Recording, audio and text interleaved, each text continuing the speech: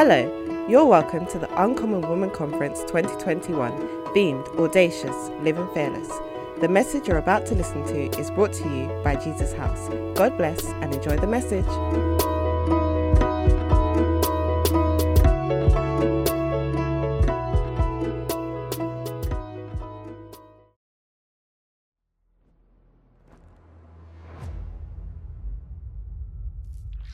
Rachel Gardner is the president of the Girls Brigade, director of partnerships at Youthscape, an ambassador for Home for Good, founder of the Romance Academy, and a best-selling author for youth and young adults. She's on the leadership team at Preston Minster in the Northwest, where she serves with her husband. They have 2 adopted children, and the family have a few fish. The children want to add a pit bull terrier puppy to their family unit, but Rachel assures us that that will never happen. This summer, they will be planting a youth resourcing church in Blackburn in the northwest of England. Put your hands together in a bold, audacious welcome to our keynote speaker, Rachel Gardner.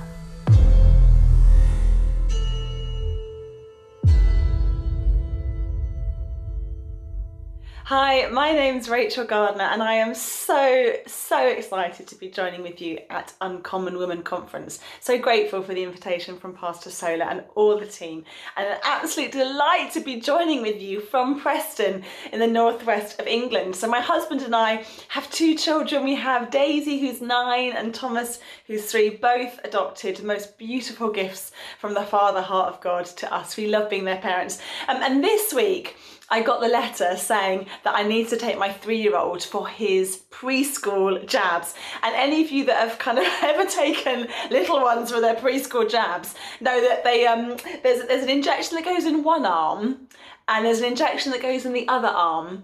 And I think all of chaos and pain and despair and darkness is unleashed between the 2 jabs. Because at the first jab, the child has no idea what's about to happen.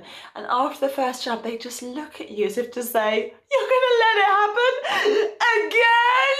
And I'm sat on your lap and you're gonna let them do it again?" So anyway, so I wasn't looking forward to this, but luckily, our 9-year-old Daisy loves everything to do with nurses and medical stuff. So she came with me armed with her own mask, even though she's only 9, and stickers and sweets to coax her little brother through this.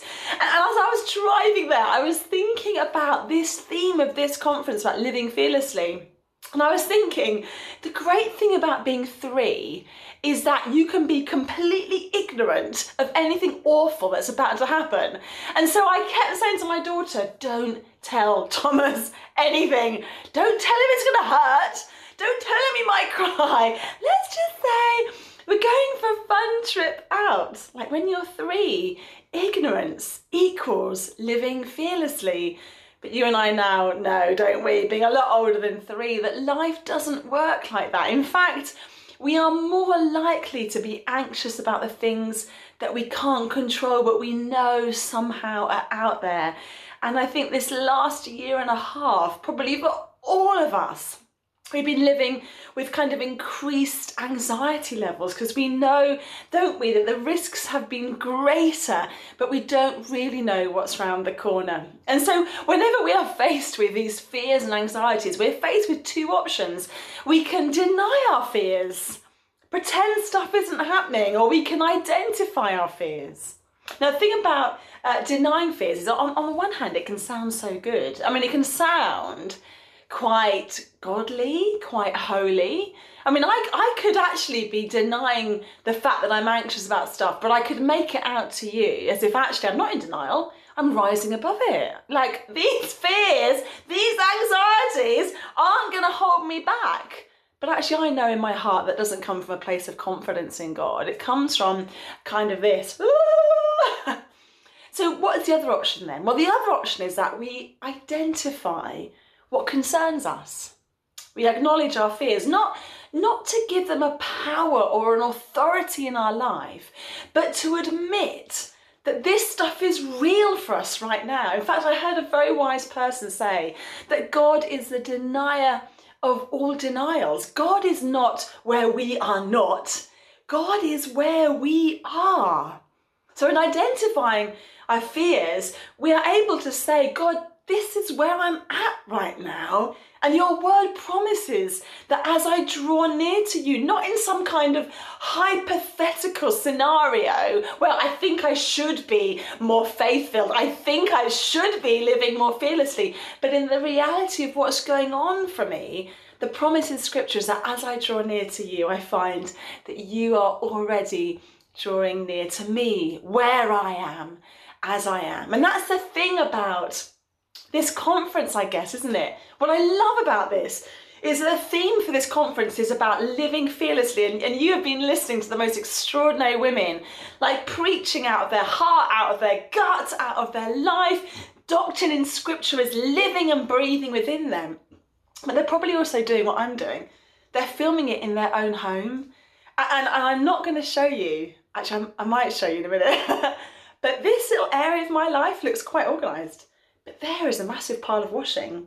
I can see my kids' socks hanging up and piles of books that I've taken off the shelves to look neat. Like, if ever we were to do a conference where we're going to talk about living fearlessly as we are and God meeting us in our everyday, domestic, ordinary moments, this is the time for it, isn't it? Because we're all experiencing a life in lockdown where we get to face a little bit more the truth of who we are and how much we are in need of God's grace, God's comfort, God's strength. If I was on a platform with platform lights on me, in Jesus' house, like I could probably give a really good impression that everything is super fine, but I'm bringing this to you out of my home. I've got my kids to school this morning. I've just been on a Zoom thinking about the church plant that Jason and I are doing. I spent quite a bit of time crying last night because my dad turned 70 today and I can't be with him because he's shielding. Like, this is real life. And so I'm honoured to be sharing with you today. So the invitation in my talk with you about living fearlessly is an invitation to you and me to be present with God. So let the cry of our hearts and the anxiety that sometimes we feel in our chest, maybe the churning in our stomachs, the questions in our minds, the struggles in our souls, for this next piece of time together, may all of this trigger within us a deep hunger to draw close to the God who knows us, who has more for us than we could dare to dream or imagine. So being present with God. And I guess I just want to invite you, take a deep breath. What can you hear? Where are you? What can you smell? What can you see around you? God is with you where you are, physically, emotionally, in your situations that you face. God is with you. Be present now. Don't be somewhere you think you should be. Be here. Now, I guess that is so easy to say, but in reality, we find this very hard to do. We need to resist the temptation in these moments to say, well, I can point to a time where God helped me in the past and I felt his presence so real and he gave me courage and confidence to be fearless in a situation that would normally take me out. Like we can point to the past. I hope you can. Maybe we can kind of also look to a future and say, in this moment, I have faith that one day I will experience that overwhelming presence of the Spirit that will give me courage and confidence to live fearlessly in whatever situations the future will throw to me. But what about now? God is with you now, and the full resources of heaven are available for you now. There's a really old theologian called A.W. Tozer, long since buried and with the Lord in glory.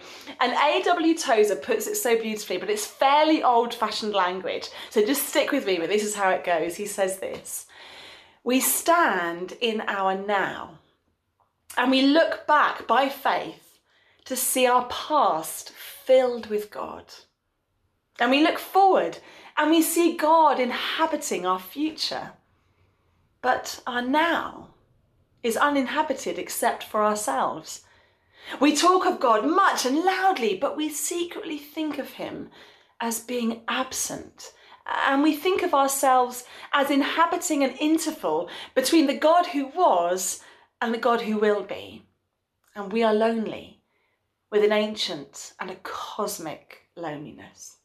So we try by every method to relieve our fears and heal our hidden sadnesses. But with all of our efforts, we remain unhappy still, with the settled despair of people alone in a vast and deserted universe. But he ends his quote with this: "But for all our fears, we are not alone." I wonder sometimes if we're not so good at acknowledging that sometimes we do feel that we're in that interval between a God that we see has been carrying us all through our life, even if at the time we didn't know it, but we look back now and we say, yes, God, I spot your footprints. I know you are carrying me. And the interval between that and knowing we have faith that God will be true to his promises. But sometimes we could feel a detachment now, an aloofness now, an alienation now from the God who wants to be fully present with us, with all that we're going through. The invitation to draw near to God is the invitation to be present now, to meet the God who is with us. So what happens then as we draw near to God, as we are where we are? Well, Scripture tells us that initially what happens is not always necessarily what we're expecting. Can you think of times in Scripture where people cry out to God from the depth of their fear, their concern, their anxiety, and God shows up but makes it all a little bit worse? Think of Gideon. So Gideon is this army commander who knows he needs to lead God's people against the Philistines that are coming against God. And Gideon's like, oh no, this is terrifying, and goes and hides in the winepress. And the angel, I just love the sense of humour of the heavenly beings. The angel comes and says to Gideon, oh, you are mighty. And Gideon's like, I am hiding. There is nothing mighty about this. And then they had this amazing interaction, and Gideon's thinking, God's showing up. God is meeting me in my fear. God is here. And then the angel goes, so great, you're a bit anxious about fighting with that army? Well, let's just reduce that army right down. And Gideon's like, what? God, you showed up in my fear and made it worse. I think of Moses. Moses has run away from Egypt. He killed an Egyptian who was trying to murder one of the Hebrew slaves. And he runs for his life and he escapes to the desert, the wilderness, and he's there for a long, long time, and he's tending his father's sheep, and he's married, and he's settling down, maybe finding a little peace for his distressed and troubled soul. But God has got his eye on Moses, and Moses sees the bush that's burning up, and he gets close, and they begin to have this chat, and Moses is saying, God, I just have such a heart for your people. I want to rescue them. And God's like, great. So I'm going to send you to the worst dictator on the planet, the Pharaoh. And Moses could have said, God, you have just made it so much worse. There's countless times with the disciples. Think about the time that the disciples are in the boat, in the storm. And these are hardy men. They're fishermen. They're not terrified by a little bit of bad weather. But so this storm is obviously awful if they are like despairing. And then Jesus comes and meets with them, and what's their initial reaction? It's a ghost! Like, God showing up in our fears. Initially, sometimes it feels like he doesn't make it better. He makes it worse. So what is God doing? What's God doing in these moments? Well, I wonder, we're going to get stuck into one of those stories in Scripture in a minute, but I want to put this to you. God is so passionate, not just about meeting us in our fears, but about unhooking our fingers are holding on to anything in those situations other than total dependence on him. Like, even when I am uncertain, unsure, I still, even though I'm desperately calling out to God for help, I can tell you, I am still paying attention to my bank balance, paying attention to my physical, thinking, well, at least I'm a little bit healthy, got a little bit of money, I can feed my kids tonight, all these things, at least I've got all this, I'll hold on to all this stuff. And I wonder if God is sometimes saying, I am here and I'm going to show up in even more power, but I need you to let go of anything else other than full dependence on me. I wonder if God sometimes in these stories, he is culling our comfort so that we don't lean on anything else than him.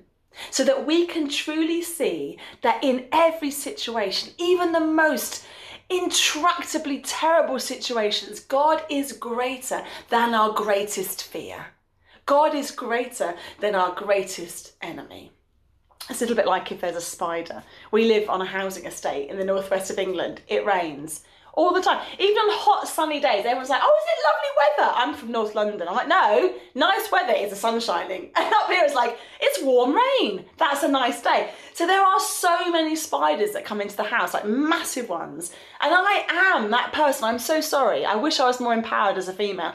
But I am that woman that's like, oh, there's a spider around me. Anybody, just get rid of the spider. I don't care where you put it as long as it's outside. I don't want to see you doing it. I don't want to hear you doing it. But when I open my eyes, that spider has to be gone. Like, that's how I deal with it. And I wonder if sometimes that's how we imagine it is with God. God, this thing in my life is just too big. Can I just close my eyes? And when I've opened my eyes, can you like somehow have made it go away? But that's not how Jesus deals with us. He doesn't say, close your eyes and it'll all disappear. He says, open your eyes and watch what happens when I'm with you. So friends, if you've got a Bible, turn to Matthew 14. I'm going to read it to you. If you haven't got Bibles handy, that's fine. I read to you from the Passion Translation, just because it's a little bit of a different version. It's the same story, it's the Word of God. But sometimes hearing these familiar stories told in a way with slightly different language, I think sometimes just brings to life and allows the Spirit just to kind of like illuminate in our hearts and our minds some things that the Spirit is wanting to drill home in your heart today. Remember, God's Word is the only book that is living and breathing. It's alive. This is the Word of God that was spoken eons ago and is being spoken to you today. So Matthew chapter 14. As soon as the people were fed, Jesus told his disciples to get into their boat and go to the other side of the lake, while he stayed behind to dismiss the people. After the crowds dispersed, Jesus went up into the hills to pray. And as night fell, he was there praying alone with the Father. But the disciples, who were now in the middle of the lake, ran into trouble, for their boat was being tossed about by the high winds and the heavy seas. About 4 o'clock in the morning, Jesus came to them, walking on the waves. And when the disciples saw him walking on top of the water, they were terrified and they screamed, "A ghost!" And Jesus said, "Be brave. Don't be afraid. I am here." And Peter shouted through the storm, "Jesus, if it's really you, then have me join you on the water." "Come and join me," Jesus replied. So Peter stepped out onto the water and began to walk to Jesus. But when he realized how high the waves were, he became frightened and he began to sink. "Save me, Lord," he cried out. Jesus immediately stretched out his hand and lifted him up and said, "What little faith you have. Why would you let doubt win?" And the very moment they both stepped into the boat, the raging wind ceased. Then all the disciples crouched down before him and worshipped Jesus. And they said in awe, "You are truly the Son of God." Whew. The Word of God is powerful and active. Let's just ask Jesus, will you just lodge that story into our lives? May it be like the wallpaper of our existence, our screensaver, that image we go to, that if we're on the waves and we are with you, we can be fearless. Amen. A little bit of background to the passage then, because Matthew chapter 14 falls in a really significant time in Jesus' ministry. It's at a time of deep emotional distress and exhaustion for Jesus. His cousin, John the Baptist, has just been beheaded in the most horribly humiliating public spectacle, and Jesus is missing him, no doubt. And also he has just recently fed thousands of people. As a response to hearing about his cousin's death, Jesus, we're told, sort of makes his way out of the town on his own. But of course people want to be with Jesus, they want to find him, and so thousands of people follow him out, and he says to the disciples, we've got to feed them. How should we feed them? And they're like, I don't know. And so Jesus says, just grab me some food, and they find a little boy's picnic, and Jesus multiplies that and feeds thousands. I mean, so he is emotionally, he's been through the mill, he's exhausted, and it says in the chapter we read, he literally forces the disciples to get on the boat. Have you ever been in a situation where you're like people overload? You're like just shutting the door as they're leaving the house. I need some alone time. That's what Jesus did to the disciples. I love you, but get on a boat. Go do some sailing. Go on into the water. So he pushes them into the boat, and then he goes off up a mountainside to do what? To connect with the Father, to bring it all to the Father, to be the son in his Father's arms, to do only what he sees his Father's doing. I mean, my friends, if Jesus needs to do that, oh, so do we. Whether it's stick a tea towel on your head and tell the kids to be quiet, whether it's a walk to the bus, whether it's as you're driving and the traffic lights go red and you can just take a few moments and say, Father, I'm connecting with you. I need you. So this is what's going on for Jesus. And then this is the first thing I want to draw out this passage, is that Jesus isn't removed from the experiences of emotional and mental pain and struggle that we face. And even before he walks on the water to meet the disciples physically in their fear, he already, because he is fully human, he already is in that sense of this is what it means to be a human being and to be full of pain and to have anxieties and to fear. Jesus is not afraid of our humanity. He took on our humanity. I think it's also beautifully displayed in the story where Jesus goes to Simon's house and he's lounging around the table with lots of very significant men. Well, they probably would have thought themselves very significant, and they were in their culture. And then this amazing woman comes in whose life's been transformed by Jesus, and she begins to, cry. Like, this is a space of men, and a woman has come in and started crying. And you could just feel the men like being like, there's a woman crying. Will you somebody get rid of her? Where are the stewards? COVID stewards, get her out. And Jesus does none of that. He is not embarrassed by a woman's tears. In fact, there's a time where Mary and Martha, and Martha cries and Mary cries, and Jesus, he embraces that. He cries. He's not afraid of emotion. He isn't afraid of our emotion. We need to remember that. We need to remember that, because sometimes our prayers, our cry out to God doesn't sound like this. I'm now going to articulate very clearly what I want to talk to you about, God. Often it sounds like this: Daddy! Abba, Father. And the Spirit has to intercede out of all the groans of our hearts. And we know at the right hand of God is a man in heaven, Jesus, who understands us and intercedes on our behalf. That's the first point to bring. Jesus gets it. He understands. He's in there. He knows what you're going through. And number two then, Jesus then comes to the disciples and meets them in their place of struggle. What I love about this story is, I think in some of this story is in a few of the Gospels. I think it's Luke that makes the point. Jesus is making his way, and then he's making his way across the lake. Then he spots the disciples in trouble and sort of course corrects and goes to them, almost as if Luke's saying he was just, wandering. The quickest way from A to B would happen to be across the lake, and so if you can walk on water, why wouldn't you? So he's just doing that, but he spots the disciples. And I just love that little side thought maybe. But Jesus goes out of his way to meet them in their struggle, in the specifics of what they're going through. He meets them physically and emotionally. Jesus is with you by his Spirit. in every way that you need to know his presence. Have you got a picture in your head that God is with you, but he's sat in the corner emotionally aloof? Have you got a picture in your head that God is with you, but quickly distracted by his phone, playing a bit of chess? You know, it's interesting, isn't it, how sometimes what we do, because we understand relationships through the own lens of what we've been through. Sometimes we can, without realising it, we can project onto God what maybe we've experienced. But this story blows that out of the water. When Jesus says, I'm with you to the end of the age, he's with you in your heart, your soul, your mind, your strength. He is with you every way that you need to know his presence.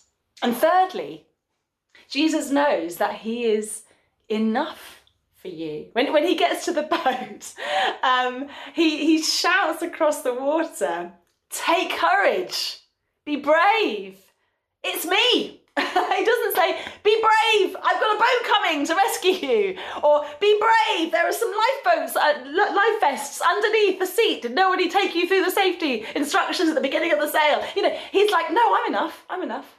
Take courage. I'm enough, and I'm in here. Look to me. There's a simple choice. You have two choices. Take courage because I'm here, or don't. It's a very simple choice. And what I love about that word, take courage, but often when the New Testament in Greek is using the idea of worry, don't be worried, don't be afraid, the word is meriamo, which actually means to be ripped apart. Have you ever had that kind of distracting worry? I had it the other night. I couldn't sleep. One of my children woke up in the night and I couldn't get back to sleep. And as I lay there trying to get back to sleep, my mind was full of worry. And it was the kind of worry where I was worried about this, and I was worried about that, and then I was worried about not being able to think about that clearly because I was thinking about that, and my mind was being like torn asunder, and I was just feeling overwhelmed. That's the word that Jesus is using. He's saying, take courage. Don't be torn asunder by your fears and your concerns. Come back together because I am here. We sort of say in our language, don't we, in English, good luck, which means things might go okay, they might not. I just really hope it swings in your favour this time. The French way of saying it is bon courage. Take good courage, like pick up courage. And Jesus is saying to them, basically, you're in the boat, guys. It's a howling storm and you're terrified. Pick up courage, dig deep, because I am here and I am what you need. And what I mean is grab hold of me. I am your courage. I'm your courage. And of course, Peter embodies the response that this invitation demands, doesn't he? As normal. And I think I am Peter in many situations. Brash, in there, jumping in without thinking. But Peter's like, Jesus, if it is you, and you can read into that, and everything that you say you are, then invite me to come on the waves. And Jesus is like, great, come, Peter. And Peter wants to be as close as he can to courage. He wants to be as close as he can to the source of his hope and his courage and his confidence. But to do that, he has to get out of the boat. And we're not told that Jesus stretched a hand forward to help him. We kind of get the idea that Jesus is still on the waves as they're moving. It's not flat. Jesus is doing this. And Peter has to get out and make that crossing towards him. And remember, we have this story, but for Peter, there is no evidence that this will work. He doesn't think, oh yeah, last week in chapter 2, Simon or John did this and he floated. No, he has to take Jesus at his word. To embrace courage, he has to take Jesus at his word, and he takes Jesus at his word. And I think we live in an age of overload information, fake news, information is power, blah, blah, blah, blah, blah. Let's never lose sight of the fact that God's word is the most powerful reality in our lives. Both because if God says it, I will do it, so it has authority, but also because of the one who is saying it. God's word breathes everything to life. Everything exists because God sustains it by his mighty word. And then, of course, we had that amazing situation where Peter then takes his eyes off Jesus and begins to sink. And then Jesus immediately grabs hold of him and pulls him up. And they get into the boat. But once they get back into the boat, everyone in the boat, did you see that in the passage? Everyone who has just witnessed this extraordinary turn of events find themselves to be more in awe of the God-man who walked on the waves than they are of the storm. Like, nobody is saying, whoa, that was a big storm. They're all saying, whoa, that's a big God. Your courage to step out into your fear towards the one who says take courage will not just bless and benefit your life, it will build faith in others. And they might then take their eyes off their storm and look at the storm rider. I am daily in awe of the God who can still the storm in me. I don't know what lockdown has been like for you, or just life before lockdown might have felt overwhelming. With their 2 children who are adopted, who both have significant traumatic life experiences that they process, lockdown has sort of sent them reeling all over again. And most nights, if not every night, I find myself sitting up with my eldest, just speaking words of truth and love over her heart as she slowly falls asleep, because nighttime feels terrifying for her. And I can't move, I have to sit there quietly, I can't play Candy Crush on my phone, I have to sit there quietly. And at the beginning, oh, the storm in me. I want time with my husband in the evening. I've got work I need to do. I can't be doing this, I can't be doing this. And then I began to say, Jesus, as a storm rages in me, as I feel so ill-equipped as a parent to help my daughter in her fear, as I'm dealing with my own fears and concerns, and gosh, I've known you for years, Jesus, I thought I'd be through some of this stuff by now. I now in the evening say, God, you are the God that stills the storms in me. And I'm going to admit the storms, I'm going to notice them, otherwise I'm a danger to myself and others if I pretend they're not real. But I'm going to put my eyes on the storm rider, the one who stands on the waves and says to me, daughter, bon courage, I'm here, come to me.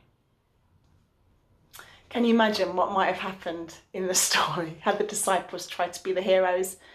If they thought that actually what Jesus was looking for from them was for them to be full of courage without him, they'd have missed out on really knowing in their gut that Jesus meets them in their fear.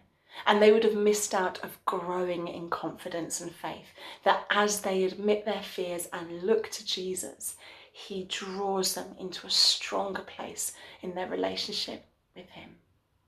My prayer for you, sisters, is that as you face whatever it is you're facing, as you name some of those fears and anxieties, not to give them power, but to use them to say, this is where I am. And Jesus, this is where you will meet me in your power, and your strength will be made perfect in my weakness. And I'll see you on the waves, and I will look to you, and I will know, and I will grow as a woman of courage.